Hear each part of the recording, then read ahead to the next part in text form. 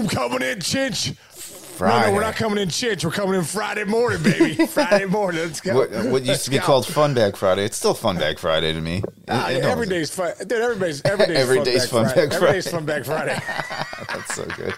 Hey, so I'm going with CBSSportsline.com today for our stats. I'm not going to ESPN because they freaking autoplayed all day yesterday. I know, it's so annoying, dude. You're out, ESPN. They try to jump into our. Do you try to jump into our broadcast with no no sponsorship money? Yeah, we got Mr. Clean ads running on there. We're not getting paid for that. Fuck. Come on, Mr. Clean.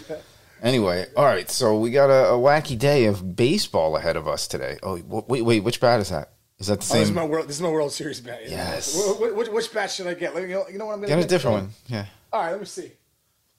Is that the Eddie Vedder guitar over there? No, that's a Metallica guitar. Oh, sorry. That's not my Eddie Vedder guitar. That's my Metallica guitar. Dude, I covered Metallica 2015 down in San Fran. They auctioned off the guitar they played the Star Spangled Banner with. Dude, I got it for like $1,500. What? Oh, yeah, the auction. You told me that story once, I think. Yeah, dude. It was auctioned off in the stadium. I'm like, I'm taking that thing. Nice. What is this? This is my junior bat, dude. Ken Griffey Jr. bat. Oh. But dude, you look at Wait, is that how he taped his bat up? This is how he taped his bat. Well, you guys got to go to our YouTube page.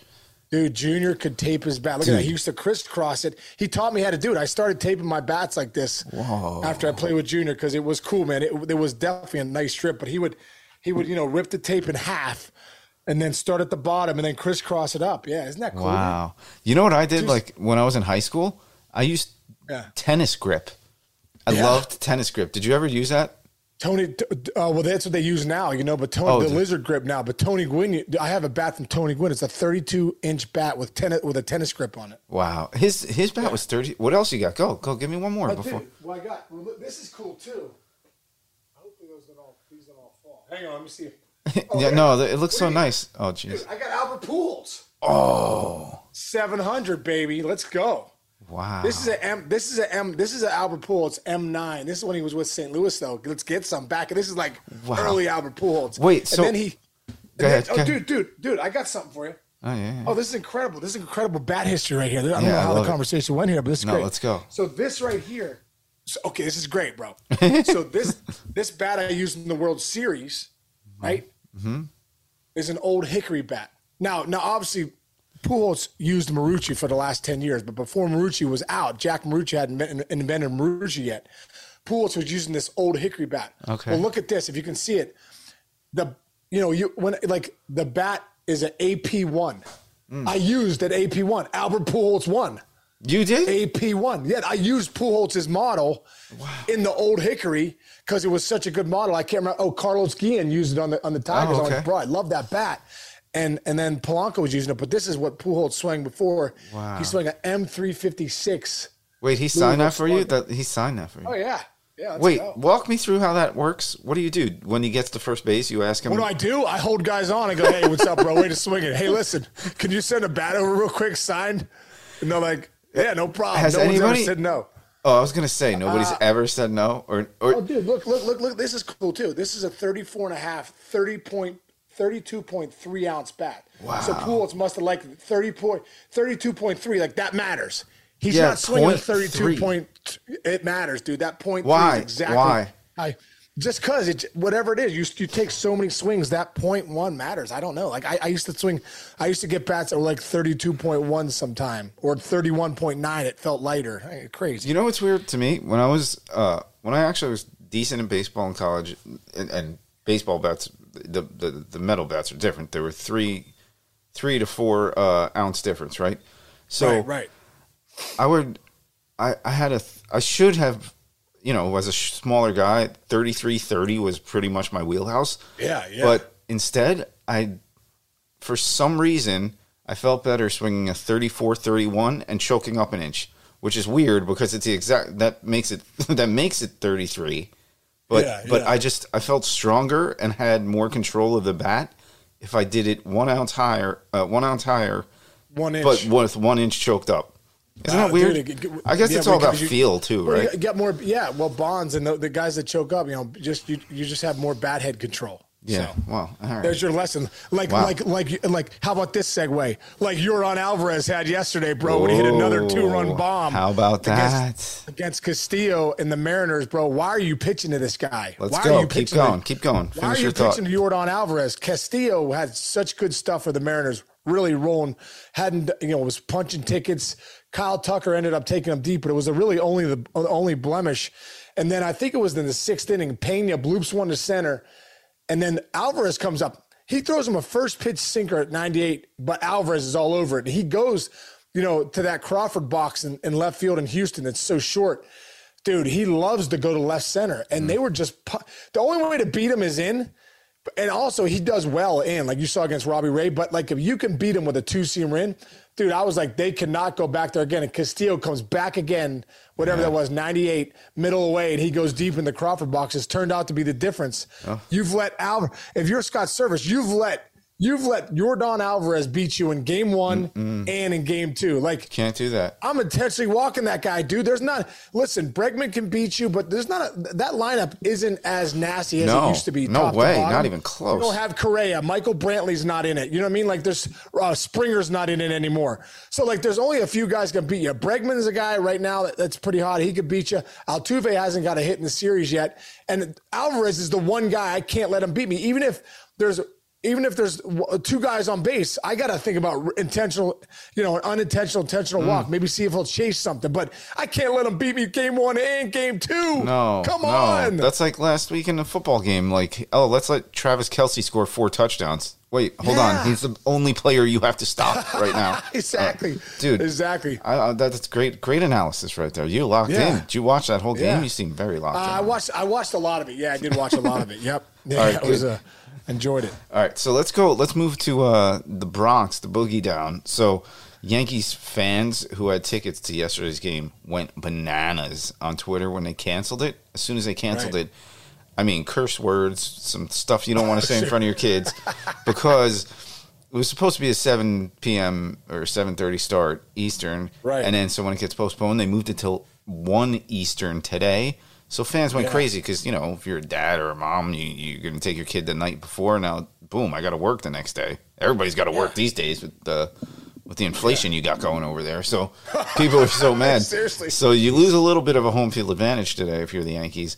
Plus that extra day, it is Cortez, but like, what is this? Does this screw them up? Does it screw the Gardens up?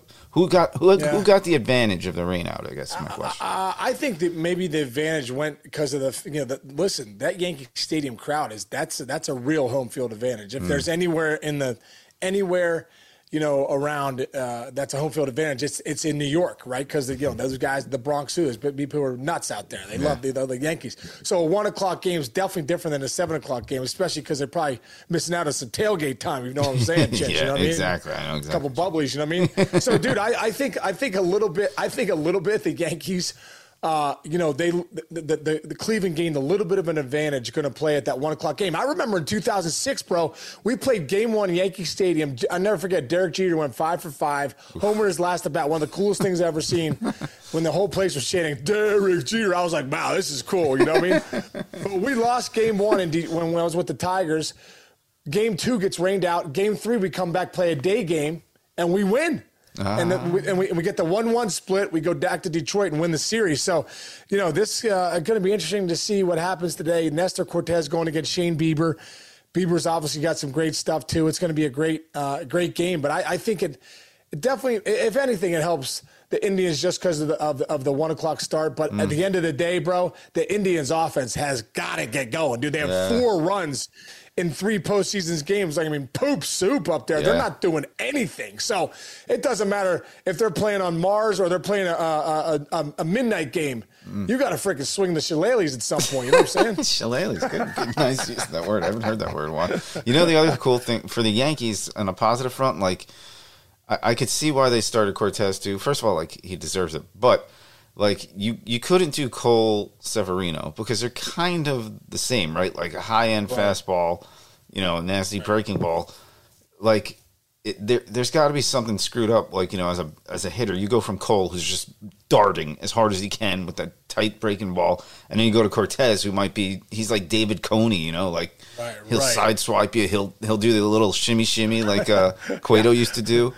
So we'll see what happens with that. Now, moving on, Atlanta and Philly. There's going to be so many off days in the series if they do it a certain way. But what do we got there? This is huge. Third game, right? And we got Nola, Morton.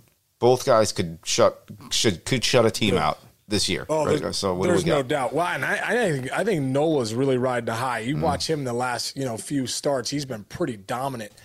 Dude, let's talk about really quick, like not the elephant in the room, but sometimes people overlook this. Dude, the Phillies are coming off an 18-day road trip to end the year. 14 games, the last 14 games they've played on the road. So they played the last 10, I believe, of the regular season, and then 4, road playoff games. So you got to be kidding me, dude. I don't know what I would have done, bro. I was the worst. When I would pack for a week road trip, I'd be a mess. No clean clothes, 2 pairs of jeans, dirty, got mustard stains on the jeans, freaking shirts don't wear. They smell like BO. You smell like a cab driver. You're like, whoa, what's going on here? The little green pea soup going under the pits. Yeah. You got the pit stains going on. You got it's incredible. I don't know how those guys did it, you know what I mean? But that's they're probably so fired up to be back in Philly. Wow, and those fans have not seen them play in a month, basically. That place is going to be rocking, bro. The Philly fans, man, you got another home field advantage, man. The fans in Philly are incredible. Now they will boo you on the home field too, on the home team if you don't get a hit. But hey, man, I think that's one of the great things about the Philly fans, man. They'll boo anybody. Yeah, they'll boo Santa Claus back in the day. Now, speaking of home fields, the San Diego Padres getting a home playoff game against the Dodgers. We're 1-1. Snell, Gosselin. What do we got? Yeah. Well, he's had such a great year. And was a little banged up there, but I believe at the end. Snell's hit or miss for me. Sometimes he goes out and dominates. Sometimes you're like, man, that guy's just, laying it right in there. So, it's going to be great though. Another thing, the Padres haven't had a home playoff game since 2006. Right. So it's going to be great. And the buzz around the Padres in San Diego, Soto really hasn't lived up to the billing. That trade is not planned out the way they wanted it to. The bottom line is that as we talked yesterday, Manny Machado's the guy out there. But at the end of the day, if you're going to beat the Dodgers, you got to match them pitch by pitch, starting pitcher by starting pitcher, because they're really good at the top of that rotation. And like you said, Gonsolin has been really, really good all season long. Yeah. So we got Cleveland Yankees is on TBS.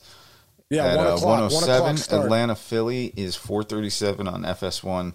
Dodgers Padres 8:37 FS1. I'm going to go backwards. Cleveland Yankees broadcast. You realize that's Bob Costas and Ron Darling.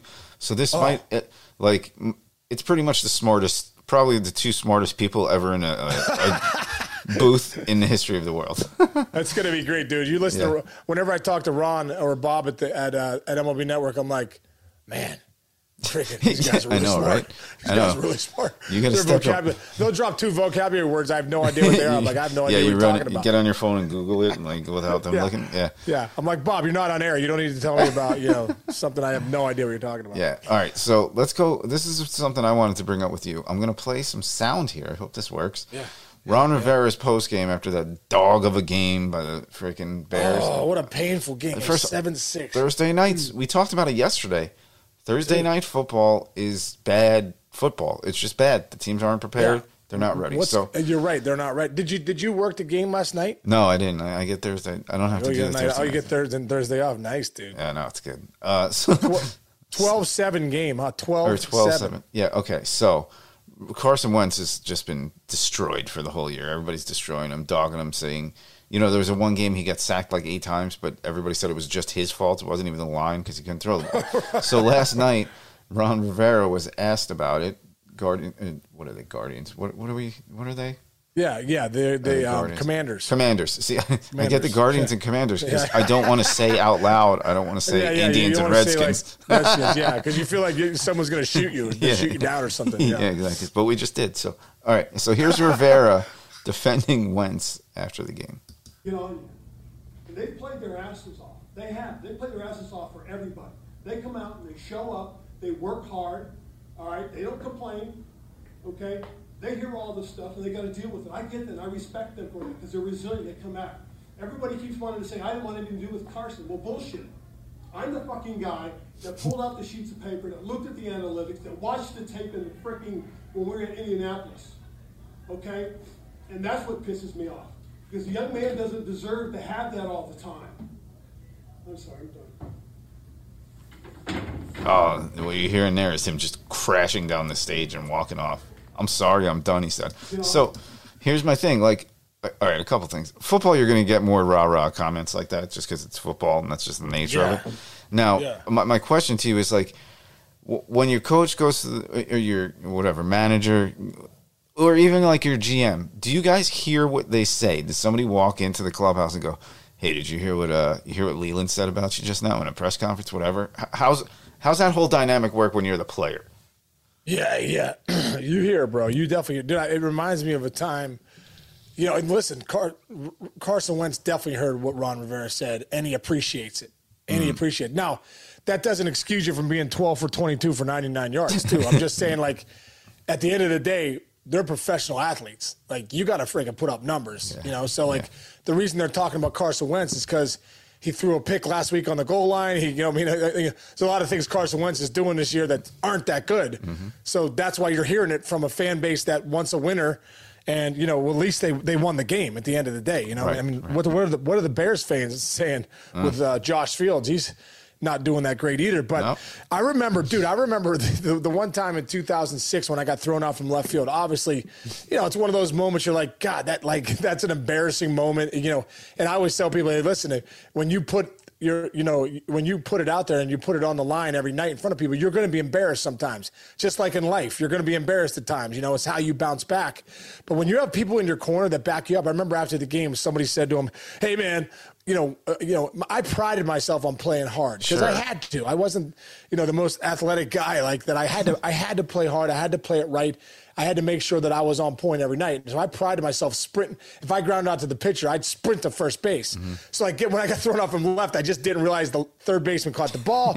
It trickled to the left fielder. Next thing you know, I'm like, oh boy, I'm ice skating a quickstand down the line. I'm like, oh shit, I'm about to get thrown out from left. So after the game, a reporter said to Leland, asked him a question like about, hey, what do you think Casey was dogging it? And, what do you think, are you going to talk to him?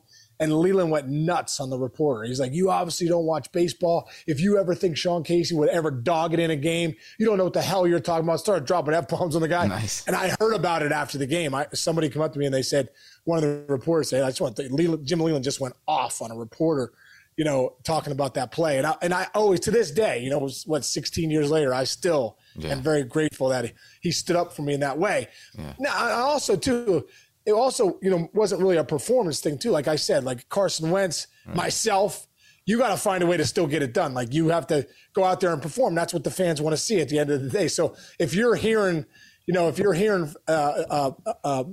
manager or a coach back you up, usually you need to get going too. No, that's good. Great point. That's a great one there. That's really good. Just accountability. We all got to be able to account for how we participate on the field at the end of the day. That's well said. Well said. Wait, so did you ever have a coach talk trash about you in the media? No, you couldn't have. You played too hard. Did. I never had anyone talk trash to me. And if they did, I would have to look at myself in the mirror and go, hey, listen, at times, if truth is spoken and we get defensive, we really got to look at ourselves in the mirror and say, is it right? Is that true? And if it's not true, I move on. But I got to look at myself in the mirror and say, is he telling the truth? Yeah. Okay, if he is, I got to make an adjustment. There you go. So you get life lessons and sports lessons from Sean Casey. It's very good. All right, last thing. Draymond Green back at practice after jacking his boy. First of all, you saw that video, right? Did you see the video? Yeah, dude. Like that video is like is unnerving. Yes, very much so. It's like So how do you walk back into that locker room? And does he? Okay, so let's just say that happened on a team you were playing on. That guy's got to address the team, right? Like he's got to sit there and he's got to. Yeah, he's got to definitely address the team, and there's no place for that at all. It looked like such an entitlement move, you just Draymond, whatever happened, just you can't go over and punch a guy like that violently, when you're that big of a. human being. Right. Dude, I saw Steve Kerr just talking about, like, he was upset that it got out there. I'm like, Steve, what do you think? It's 2022. You don't think it's going to get out there? Oh, like, yeah. There's cameras everywhere. There's cameras in my bathroom. You know what I mean? That's freaking. I didn't even put it there, but there's one there. I don't know what the hell's going on. You know what I mean? It's incredible. So I mean, like, I think the mojo is definitely something that, because they're talking about, you know, they want to sign Jordan Peele to a long-term deal, all this stuff. And Draymond Green's been obviously one of the leaders on that team for years, and they've won 4 or 5 championships. Want to win the 4 championships with him, but there definitely has to be, damage control here if you're Steve Kerr. Yeah. Damage control with Kerr, because they pride themselves on culture out there at Golden State. Absolutely. So for that culture to be hit a little bit. Yeah.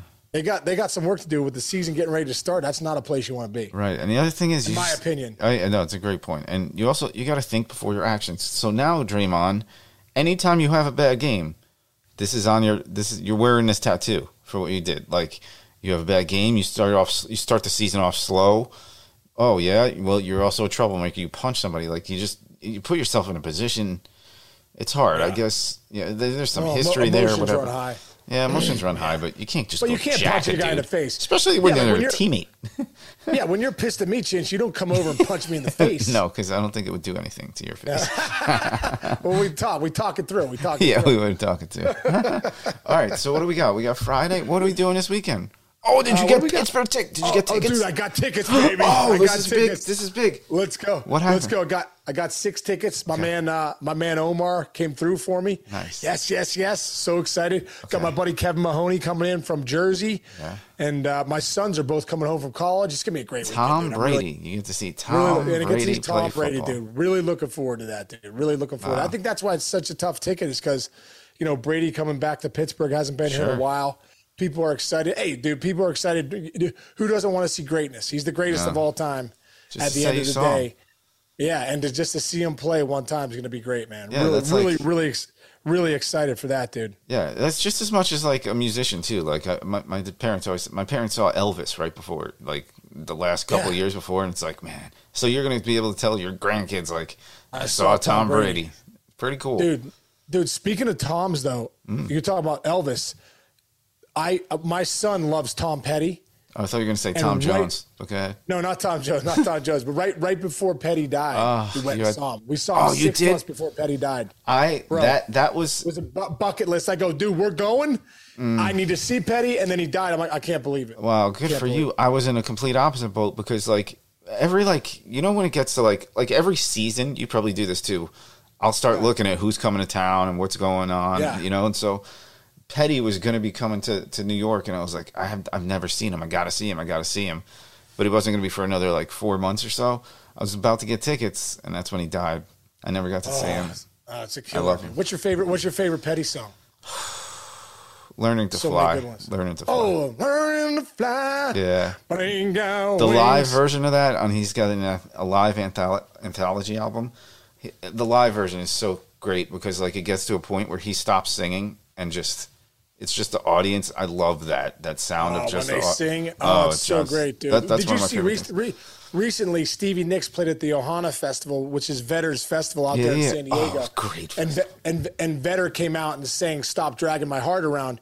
That was Petty's song. Right. What was it, Jimmy Iovino?